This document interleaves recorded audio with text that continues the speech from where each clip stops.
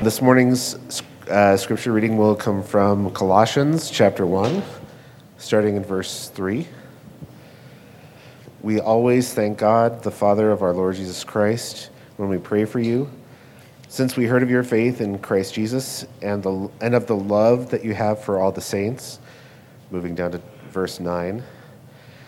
And so, from the day we heard, we have not ceased to pray for you, asking that you may be filled with the knowledge of his will in all spiritual wisdom and understanding, so as to walk in a manner worthy of the Lord, fully pleasing to him, bearing fruit in every good work and increasing in the knowledge of God. This is the word of the Lord. Well, here we are. It's the last day of 2023, and looking around the room, and as I was thinking about our extended church family all throughout the week, I was thinking of things that different ones of you have gone through in 2023, things that were joyful, things that were very, very hard and painful and tragic. Regardless, here we are by God's grace, and we're looking forward to a new year. If you're like me, this is a great time, almost like Advent, where we do this in-between thing, where you're looking back on the year that is coming to a close and doing some reflection on just what happened. And I do this thing on CNN or whatever, where you just literally reflect on, these were the top news stories of the year, top 10 things that happened in our country, around the world, and it just kind of provides a framework for oh yeah, that happened all this year. It's wild. And this is what happened in my personal life. This is what happened in our church. And then there's this pivot and hinge to, I wonder what is going to happen this year. And we look forward in a way of I expect certain things to happen, and you expect certain things to happen in 2024. But we know there are going to be a lot of things that happen in 2024 that not only did you not expect, but nobody expected. Nobody knew that those things were going to happen. It's also a great time of the year to be thinking not just what's going to happen in my life, but more of literally asking God for his direction. And many of you are doing that right now, whether you call them New Year's resolutions or just what is God's plan? What should I be focused on? Maybe something in my life that needs to change, something I need to do more of or do less of or not do at all or begin doing. And we're thinking in these terms, and all of this kind of falls under the umbrella of what is God's will for me this year? And I want to talk to you this morning about just a very simple topic of the will of God. Talking to you first, what is it? Secondly, I want to share a couple popular views on finding God's will and talk about what is concerning about those popular views. And then finally, I want to say, how can I know God's will for my life? And what do I do with that? So, what is the will of God? And I think each of you, whether you're a follower of Jesus right now or not yet a follower of Jesus, you probably have some concept of what the will of God is. Well, what is it? Theologians talk in terms of generally three categories of God's will. I'll just overview these each momentarily. And I want you to see which of these you tend to think of as God's will when you're praying for God's will in your life.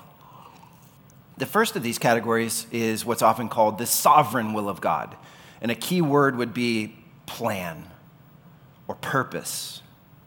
A key question would be, what is God going to do in the big picture? And so verses like Ephesians 1:11 that says, God works all things according to the counsel of his will. It's that kind of will. Or Daniel 4, verse 35 says, he does according to his will among the host of heaven and among the inhabitants of the earth, and none can stay his hand or say to him, what have you done? So we're talking about just God has a plan. God has a purpose for all things. There's a big story being told in the history of the world, and that is part of God's will, that he has a plan.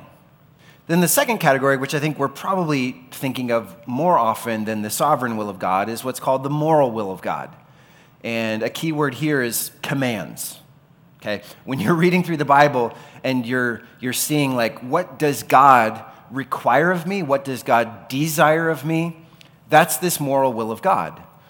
So the idea here is something like 1 Thessalonians 4:3, for this is the will of God, your sanctification, that you abstain from sexual immorality. Or 1 Peter 4:2, live no longer for human passions, but for the will of God. And what he's talking about in verses like that is there is a moral will, there's an ethical will. That will is, I desire for you not to do certain things that are harmful to you, that are unloving, and I desire that you do other positive acts of virtue, and that is the moral will of God. But then there's this third category, which I'll call the individual will of God, and the key word here is the word personalized. This is the question, what is God's unique plan for my life? And, I was a college pastor before I was a church planter and then a lead pastor. And as a college pastor, this was a very popular topic of conversation amongst that age group. Because they're coming in and they're saying, I know that I should obey God. I know that there's a moral will of God. I know in a general sense he has a plan. He's writing a story. My life is a part of that story. But I just want to know, what should I major in? And what kind of career path should I pursue? And who should I date, let alone get engaged and eventually marry? And where should we move? And what kind of church should we look for? And those kinds of questions. How many kids should we have? And I think there was a sincere, I want to know what God wants me to do with each of those specific things in my life. And everyone's obviously not going to date, let alone marry the same person or move to the same place or have the same career at the same company. So you're saying, what should I do? What does God want me to do? And I don't think, honestly, that there's just a verse in Scripture that outlines this individualized will of God in the same way that I just read verses that directly address the sovereign or the moral will of God. But there are lots of examples. I want you to just think of all the times that God spoke to someone and gave them a specific plan. Just Noah, build an ark. He didn't tell anybody else to build an ark. We're not into ark building in general, right? Abram, get up and go to a land that I'll show you. Moses, go back to Egypt and set my people free. Jonah, go to Nineveh. Joseph, take Mary as your wife. Mary, you're going to conceive the Messiah by the Holy Spirit. So there's lots and lots of examples. I'm going to give you hundreds of other examples in Scripture where God literally spoke to someone and gave them a specialized, unique, kind of designer-specific will for their life that was not true of other people. And I want you to stop and think for a moment of those three aspects of God's will: the sovereign, the plan of God, the purposes of God, or the moral, ethical will of God, or the individualized, like, what should I do that's special and different from other people? When you think of the will of God, which one are you usually thinking of?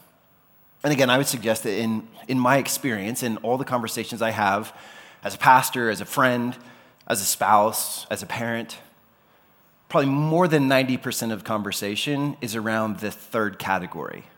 Because most people understand God has a story that he's writing. Most people understand God has a moral will. But what am I looking for? I want what's unique to me versus other people.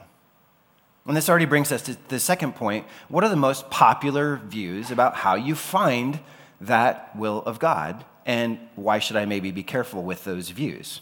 And I'll just contrast, the two most popular views are often called a traditional view and a charismatic view. And in the traditional view, which many, many godly, Bible-believing people hold to, is that obviously you're reading the Bible, but as you're just going through life, God is going to give you all these signs. And often those signs come through providential circumstances. Sometimes those signs come through your inner feelings of peace or of angst about something. Often that comes through you've sought a word of advice, which the Bible counsels you to do, and you're like, this is a sign from God. This person told me I should go ahead. And I would just say, in this traditional view, you're like Sherlock Holmes. And there's all these clues that God is leaving for you in your world and in your life. And your goal, your role, if I could, is to find the clues and then kind of piece them together. What is God telling me with these clues? So you're playing private investigator.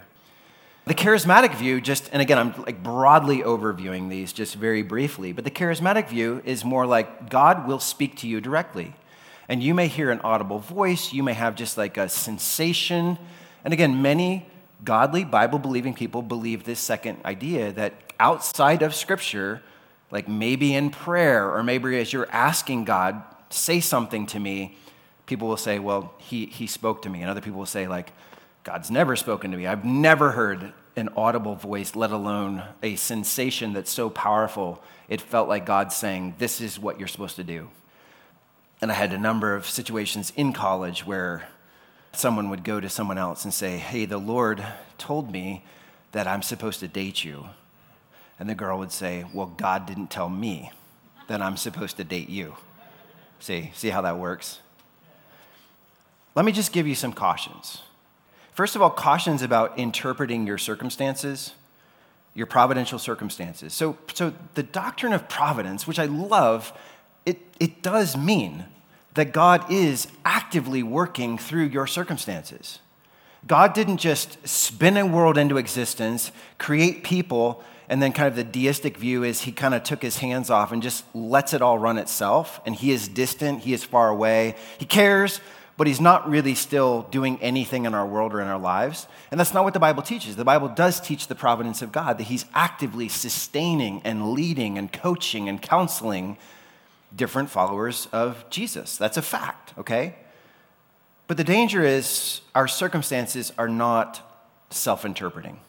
So maybe some of you have heard this in discerning God's individual, unique will for your life. Look for an open door, right? You've heard that. And that's somewhat scriptural. There is an example in Scripture of Paul, the apostle, in church planting that says a door has opened to him. He actually says a wide door for effective work has opened to me. But it's interesting, his very next phrase is, and there are many adversaries. So many of us would probably have seen that as a closed door rather than an open door, because we're like, well, of course the open door is going to be safe, it's going to be simple, it's going to be successful. It's not going to look like opposition. It's not going to look hard, challenging, painful, sacrificial. By the way, where does the Bible say in general that you're supposed to look for an open door? And what do you do if there are no open doors? Or there are 3 open doors? You see, because our circumstances aren't self-interpreting, sometimes we still don't know. And the very fact of an open door, or one time I heard a sermon entitled, Hell in the Hallway. So the idea of that sermon, what happens when you've lost one opportunity and a door has kind of closed behind you and you're kind of now in a hallway, as it were, and you see a bunch of closed doors? That's a hard place to be with God. When you're like, Lord, I'm here, I'm ready to go. Wherever you lead me, whatever you want me to do, but there's literally no open door. So how do I do your unique individual will for me when the door is closed? By the way, some open doors look closed, like I just mentioned with Paul, and some closed doors look open. It's not self-interpreting. Sometimes what we do, because we believe in a God of providence, is we design clever tests for God. You ever do this? Like, Lord, if you want me to ask her out, then what? And you just make up something. Or, Lord, if you want me to take this job, then this is what's going to happen. And my first caution with that is the Bible literally says don't put God to the test, but we do that anyway because we see it in the Bible. We're like, didn't Gideon put out the fleece? And he's like, God, if you want me to go and fight for you, you make the ground wet and the fleece dry. And so God does that. And the next day it's like, well, if you got to reverse it the next day. And what we often miss in Judges chapter 6, the Gideon story, is God had already told Gideon what to do. This wasn't an act of faith. It was actually an act of doubt. He's like, okay, if you want me to do the thing, read the story. He's like, if you want me to do the thing that you said you want me to do, here's a test. And I think we just need to be careful, too, about what test are you devising. Judges chapter 11, this man named Jephthah gives another test. He's like, God, if you give my enemies into my hand, then I'll offer as a burnt offering the first thing that comes out my door when I get home. And so he's like, okay, so what's the test? If God lets you win the battle, then God is for you, and you're making this sacrifice saying, thank you, you did that. So he wins the battle, and he goes home. He's like, boom, I know God wants me to do this. And the first thing that walks out of the door is his daughter, that he's just said, I'll offer as a burnt offering. That isn't God's will. We know that. So there's a caution about, yes, is God actively working and caring for you and leading you partially through your circumstances? Yes, but that alone is not a great indicator, let alone a kind of bomb-proof indicator of this is the will of God. Second caution, just a caution about your feelings. You ever done this? I hear this all the time as a pastor. Someone will say, I just have peace about it. I'm going to do this because I have peace about it. Or I'm not going to do this thing because I don't have peace about it. And I'm just honestly curious, where does the Bible say that you will have an inner feeling of peace if you're doing the right thing versus the wrong thing? The Bible does say you will keep him in perfect peace whose mind is stayed or fixed on you because he trusts in you. The idea is peace comes with this trust in God, not subjectively in personal circumstances. You know, it was the will of God, the Father, to send Jesus to the cross. But you read, Luke 22, verses 42 through 44, and you find Jesus did not have existential peace about going to the cross. If he used a peaceful inner subjective feeling as the litmus test for how do I know the will of God, he would say, I have no peace about this at all. He's sweating blood out of his pores because he's in so much angst and grief about what's about to happen, of him laying down his life, taking on the sin of the world. By the way, some of the most obedient conversations that I've had in my life, I did not have peace about having the conversation, right? Sometimes it's even going and saying, you know what? I sinned against you. I hurt you in this way. Will you please forgive me? And I had a settling peace after that conversation, but I didn't have a peace going into it. That does not feel good to go to someone and say, I really hurt you. It also does not feel good to go to someone and say, you hurt me. But we need to talk about it so we can make things right, so we can go back to the Lord's table and we're united instead of in conflict. Very often, the right thing is a very hard thing that you have absolutely no peace about. So inner feelings by themselves are not a great way of figuring out what does God want me to do. Thirdly, cautions about listening to advice. And again, the Proverbs are full, and other scriptures are full of the idea of, in the multitude of counselors, there is safety. So instead of just living your life as an individual that's disconnected from other people around you, the Bible says you are wise to go to friends, go to spiritual leaders, go to spouse, a friend, and say, before I do this, what do you think? You know how God has gifted me. You know how God is leading me, working. You know God's general moral will. What do you see in my life? That's wise to do. But the caution about listening to advice is, again, as a pastor, I will often hear, I talked to another pastor who said it was okay to do this, or I should. And what we have to be careful of here is what's called confirmation bias, where basically your mind is already made up of what you want to do. And if your mind is made up about what you want to do, or even what you think God is calling you to do you know you can always find someone who agrees with you? You can always find a voice or a tribe of people who are very supportive of really bad ideas. So be aware of your own leanings. Be aware of just listening to the kind of advice that you want to receive instead of someone saying like, hold on, pump the brakes.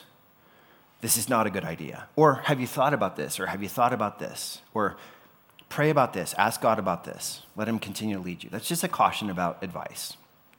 Cautions number 4 about listening for divine revelation. And I hear this often. God spoke to me. God told me. People very often say, like, God told me to do this. Or God gave me a nudge, to go talk to this person. And maybe he did. Maybe he didn't. One of my questions just right off the top is, where does the Bible say that God will continue to speak to you outside of the written word? Does the Bible say that anywhere? That he will continue to speak to you uniquely and specially and divinely? And maybe you're like, well, I've heard it. And a caution there is that what you heard is not self-authenticating. Was it the voice of God? Was that the spicy tacos that you had the night before for dinner, talking to you in the middle of the night. Like, really, sometimes we don't know. Sometimes we have an impression, and I've had them, of like, I just need to go and do this. And it feels like God is leading me, or God is pushing me, or pressing me into something, or he's like saying something to me, even though I don't hear an audible voice. I'm just saying there's a caution, because it's impossible to prove a divine origin of what you heard or thought, the impression that you had. By the way, have you ever noticed that God talking to you sounds a lot like you? It's called projection. That if the voice of God is always just kind of patting you on the back and confirming all of your ideas, that may not be God. Because again, the God I know is often like, I would not do that. Or the way I lead is not always safe and successful. And oftentimes, if you read the stories in Scripture, you see God clearly led people. Like the time that Jesus tells his disciples, get in the boat and go across the other side. And what do they row right into? A massive storm. And if we're sitting there thinking, like, the voice of God will only lead me into higher and better and greater and more, then we'll miss what his voice is actually often saying. Also, we love and we believe the doctrine of the sufficiency of Scripture.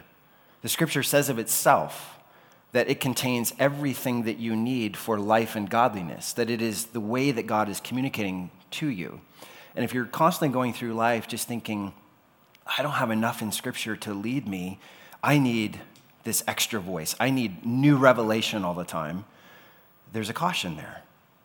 By the way, be careful that you don't make God into someone who's extremely self-contradictory, or you don't make God into a liar. And what I mean is, when you say, God told me to do something. I mean, I've had people tell me, God told me to leave my spouse and the affair that I'm having with this other person at work. God said it's okay because God spoke to me and said, I just want you to be happy. Well, you're a liar. God does not want you to just divorce your spouse and go hook up with somebody else because you want to be happy and experience the pleasures of sin for a season. By the way, Deuteronomy 18 says that if you say that God told you something and that thing turns out to be false, I'm not advocating for this, but in the Old Covenant times, what they did with that person is they killed them as a false prophet, okay? So I'm just saying let's be cautious about both seeking this extraordinary, individualized, specialized, unique word of God just for me, then something that should be more respected is, this is just an application of faith that's consistent with Scripture. Why are you doing this? And you're like, I don't know. God didn't speak to me, but this is an application of Scripture to the next thing I get to do. Lastly, in this category, just cautions about seeking positive outcomes. I've kind of said this already, but very often we reverse engineer God's will, where we're like, something good happened out of it, so therefore it must have been God's will, or something bad happened out of it, therefore I guess I chose wrong. And I was just talking with a friend yesterday about a season of my life and some of our lives together collectively as a church where some things went wrong and it was hurtful. But there isn't a doubt in my mind that we sought the will of God collectively, that I sought the will of God, that God led in that way, and it was just hard. And you can't go back after the fact and just be like, well, it was hard, so therefore it wasn't of God. Because if you read the Bible, you'll see that God's perfect plan for everyone that the Bible tells a story about, including Jesus, that the will of God included these painful and difficult life lessons that very often as broken people, we don't learn any other way but through some kind of pain or some kind of disappointment or discouragement. Okay, so how can I know God's will for my life? This is what we started with this morning that Paul read. Paul read the words of another Paul, the Apostle Paul. If you don't know, the Apostle Paul wrote about 2/3 of the New Testament. He was an apostle. He was a witness to the resurrected Jesus. He was a preeminent first century missionary and church planter. And he wrote many, many letters to many, many different churches that he planted in different cities. And going back to Colossians 1, verses 9 and 10, this is what he says. And so, from the day we heard, and he's referring back to the reason I had us read verses 3 and 4, since the day we heard what? He's like, well, I preached the gospel, and I moved on to the next city. And many of you continued to hear the good news about Jesus. Jesus forgives your sin. Jesus frees you from idolatry. Jesus loves you. And he says, I heard of your faith. So many of you are trusting Christ. You're returning from your sin to believe in Jesus after I'm gone. So that's what he's talking about, okay? So from the day we heard of your faith in Jesus, he says, we have not ceased to pray for you, asking that you may be filled with the knowledge of his will in all spiritual wisdom and understanding, so as to walk in a manner worthy of the Lord, fully pleasing to him, bearing fruit in every good work and increasing in the knowledge of God. So right there, I want you to see in Scripture, it's a good thing to pray, Lord, help me discover your will, right? It's right there. And it's a good thing to pray for other believers. Lord, would you help my family? Would you help my friends? Would you help people in my gospel community group? Would you help them know your will so that they can walk in a manner worthy of you and please you in every respect? It's a great prayer, okay? It's right there. Now, a couple questions that I bring to this text, or a couple key words to kind of unpack. What is God's will here? When he's praying for them, I want you to know God's will, and I'm praying that God shows it to you. It's the word thelema, which just means the desires and purposes of God. So really, I think he's talking about all three layers or facets of God's will. I want you to know his plan and purposes for all things. I want you to know his moral, ethical will, his desires of you. But to the degree that there is an individual will for your life, yes, I want you to know that. And then notice he uses three words that I think in our English language we probably use synonymously: knowledge, wisdom, and understanding. Okay, knowledge is just having thorough and definite information about something. Okay, so you have field or subject matter experts, and I dabble in different things. A lot of different things interest me, from like science to outdoors stuff to history, current events, culture. But I'm an expert in very few things, really. But this definitive knowledge that God wants you to possess of his will is like you've gone deep and you've put down these roots into something, some foundation that is so stable, so reliable, so sure that the ground you're standing on is like, I know this is the will of God. I'm convinced this is the will of God because I have true and right and deep understanding of something. Wisdom is that applied knowledge now, okay? So you're taking that knowledge into the real world, and wisdom is kind of a skill to use that understanding in a way that causes you to act prudently, okay? And you all know, you kind of look at people and you're like, that's a wise person. Like, just with the information they have, they make good choices that not only work in the real world, but they fit with the way God has designed things. And then this word understanding, this is a fun one. It's a compound word that literally means to put things together. So going back to like the private investigator thing, where it's like, I have a piece from Scripture, I have a verse, I have an understanding of God's character. I see my circumstances, and it's literally like an understanding is like I'm putting it together. And I'm getting a clearer and clearer picture of what honors God. And what's the result of that knowledge and wisdom and understanding? It is walking in a manner worthy of the Lord. It's fully pleasing him. Okay, so let's apply this verse to each of the three categories of God's will. How would you know this sovereign will of God? How would you know, like, this is what God has planned? This is what's going to happen in the big picture. I don't mean what's going to happen tomorrow necessarily, what's going to happen in Denver, what's going to happen in the United States, which doesn't really show up in prophecy the way some of you think it does, okay? But what's the big picture? How would you know the big picture of God? You would read the Bible, and you would come to understand the Bible, and you would put it together.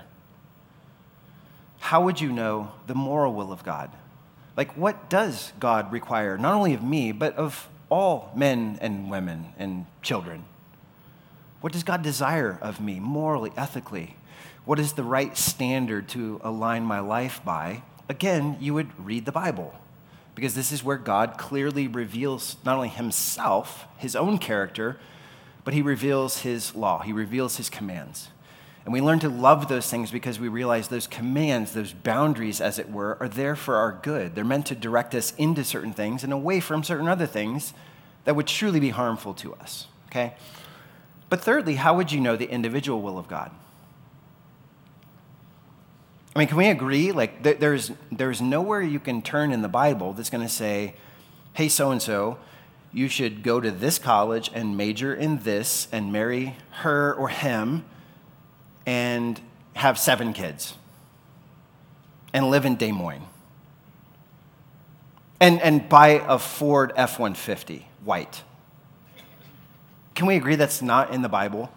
Okay? For any of us. And I think a fair question is, if this individual will of God is so important, I mean, it's my life. And I will lean into the fact charitably that I think all of you, when you're asking for God to lead you and to show you his will, you're like, I want to please you. My motives are not bad, they're good. I want to please you. So if it's so important, why would God not tell you? Why would he not put it in his word or give you some fail-safe way of knowing for sure, go here, do this, apply here, take this position at this company, live in this neighborhood, buy this house? Okay, so here's my theory. It's called the 99% will of God. You want to know the vast majority of God's individual will for your life? Here it is. 99% of God's will for your life is exactly the same as his will for anyone else's life. And I don't mean to discourage you with that. I think it's actually encouraging of like how much I can discover of God's will for my life. And as I'm doing life in community with other believers, they can help me discover, and I can help them discover this will of God that pleases him, that he loves, that he enjoys, that helps us enjoy him more. So 99% of your life is exactly the same will as everyone else who's following Jesus. And here's the other piece. That remaining 1% will come to you as you simply trust and obey Jesus. As you submit your life to the authority of his written word and his personal word, like Jesus, walking with Jesus. We just finished a whole series on living an apprenticeship to Jesus. And if you're sitting back like, I see those 10 practices of Jesus' life, I'll do 6.5 of them. Then what is your assurance that you're taking the next right step in faith when you're not even acting on what you do know? Okay? Do you really expect God to reveal his unique individual will for your life while you are actively living in disobedience to the will that you do know? And I wrote down 2 scenarios that I've actually experienced, not me personally, but as a pastor.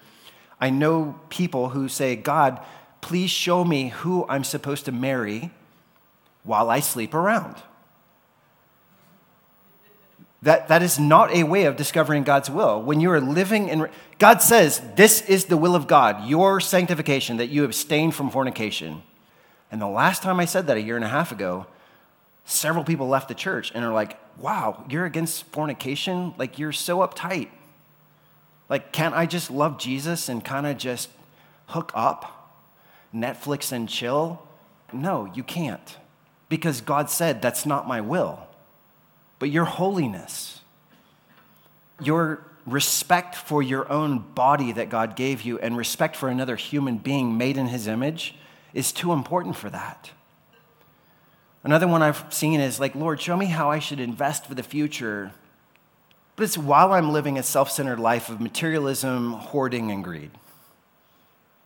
And you have a great opportunity here at the end of the year to be generous just in the way that like the life of Jesus is generous and we're called to generosity. But if you're living a certain way toward money, like God sees that. Jesus even had parables, stories about this, where he's like, if that's the way you're going to handle unrighteous mammon, he says, so just secular money, who's going to entrust to you the true riches? when with your money, with your God-given resources, you don't even steward those the way that you clearly are instructed in Scripture, the same way everyone else is clearly instructed in Scripture. But you want an investment strategy from God. See, so the big principle there is, do you really expect to get this unique, personalized, designer will of God for your life when God says, here's my will in my word, and you're like, nah, I'm not doing a lot of that. So here's how you know God's word. Just a couple things here in closing. Number one, study God's word to know Christ. Study God's word to know Christ. Because it's safe to say if you want to know God's individual will for your life, you would become extremely familiar with everything you could possibly know about the sovereign plan of God, that will, and also the moral, ethical will of God. And even those two things. See, if I know, here's the story that God's writing, and I know my part in the story, do you see how that already clarifies a lot of things about my individual will? It's like if I'm praying, God, your kingdom come, your will be done on earth as it is in heaven, and Jesus is like, okay, here's what my kingdom is like. Then I'm confronted with a situation where I don't really know what to do, and instead of praying to God and lobbing this Hail Mary prayer of like, please give me some unique word from the Lord, an audible voice, and I'm listening and I'm waiting, it's like, well, my kingdom is like this. Go do things that look like my kingdom. Go pray for things that look like my kingdom. And the next thing becomes clear to you. Or if you know just like, what does God desire of me? What does he require of me? What does his word say? Don't do this stuff because I didn't design you to do that stuff. I designed you to do this stuff and you will flourish. So, quick question is there anything in the revealed objective will of God that you would say, I know I'm not doing that? Because if I'm being honest with you, that's where I struggle. I don't struggle so much with like, I need to know, is it the white truck or the black truck? Or is it not a truck at all? It's a sedan. But then it better be a Subaru because I need four-wheel drive in Colorado. Where I live is I know that God calls me to do certain things that are hard. And I know other temptations that I have. And so I kind of park or set aside something that God commands in terms of loving him or loving someone else in my life. And I do the opposite, but then I want God to lead me. And God would say, I did lead you, and you won't even do that. So if you know the storyline of God, the plan, the purposes of God, as Paul's leaving one of the churches he planted, he said, I declared to you all the full counsel of God, which is literally all the purposes of God. How are you going to know what to do next, church? He's like, I declared to you all the purposes of God. And they're like, okay, if that's God's purpose, I'm going to walk with that purpose.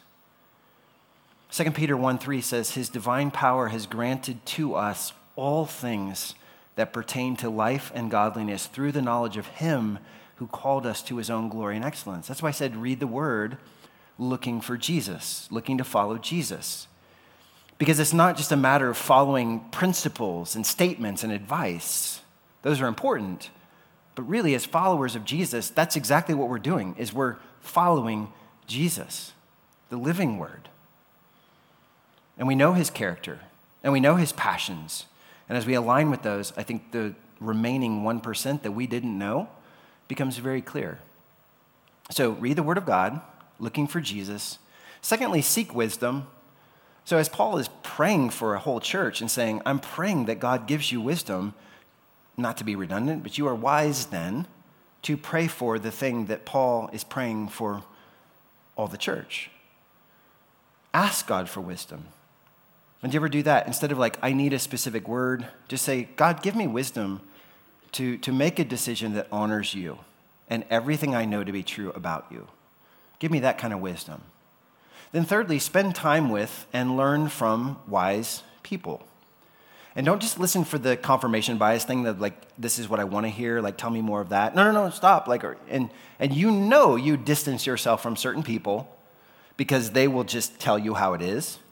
And when you're like, I want to do this and I want some confirmation that this is the will of God, you maybe get around a peer group that will be like, that's great. You guys should get together. When you know that a wise person in your life would be like, you guys should not get together.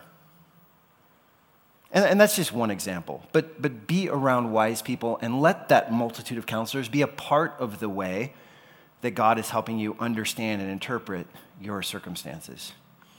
And then finally, just take the next right step in faith.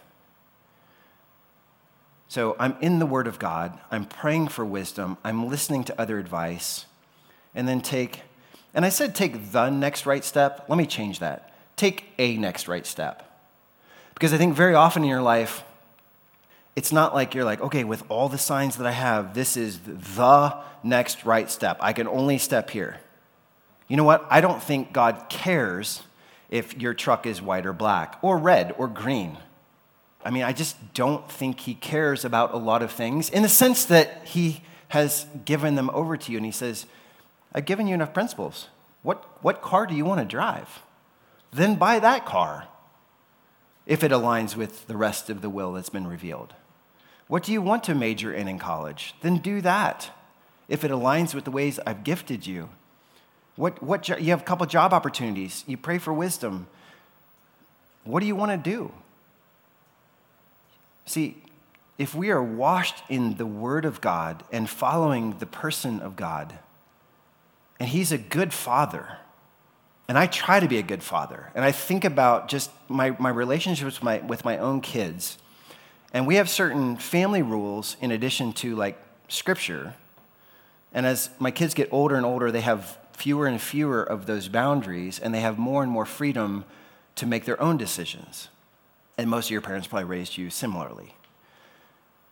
But do you think I'm sitting back here like I have a predetermined exact course mapped out for each of my kids, and at every step, I'm just going to litter clues around their lives and hope that they find them and put them together the right way and make the right choices? Or do you think it's more like this, where I say, kids, walk in obedience, like you know what our family's about. We're trying to follow Jesus together. Walk in obedience to God. So when you're walking in obedience, because now they're on Christmas break, and we don't have like babysitting, we're just parents, okay? So I'm like, I don't care if you obediently read books, or obediently practice the piano, or obediently go out on the driveway and practice your hockey slap shot or stick handling skills. I don't care if you are obediently crafting the perfect espresso drink or obediently hanging out with your friends. I don't care. Do something that honors God. James Petty says, wisdom is not intelligence or a vast store of factual information. It's not cleverness at obtaining one's goals. It is the ability to apply in life the character and purposes of God. And family, I think if you're following the 99% will of God, again, that remaining 1% about how exactly do I spend my time? How exactly do I spend my money? Do I go here or here? God is such a good father. He's like, do what you enjoy. Do what pleases me, but take a next right step in faith. And very often that's all you see is like the next right step. I don't see a week out. I don't see a month out. I don't see a year out. But I can see this honors God. Is it the thing I was supposed to do? And you get all in turmoil inside of like, was this the right? It's a right thing. And that honors God. And you're living this life that pleases him. And I think that's what Paul is communicating to us. I think that's what the rest of Scripture is communicating to us. Know his word, love his word. We're at the beginning of a year. I do hope many of you deliberately set up some kind of reading plan, just so you're going through Scripture. And you're not going specifically to the Scripture. You're like, what's the Scripture that addresses my vocation? But you're letting all of Scripture speak into your vocation. Does that make sense? You're not just looking at the verse that's like, what about relationships? You're looking at how all the Scriptures guide your relationships. Like dating, marriage, family, in-laws, friends, peers, all those things. Let all the Scripture. So be in the Word. We have tools that I'm going to be sharing next week and the following to help you be in the Word this year, to be in this kind of prayer where you're seeking the wisdom of God, but this is a great first step. I think many of you, all of you maybe, are genuinely seeking the will of God, and hopefully this helps. Be in the Word. Look for Christ. Take the next right step in faith.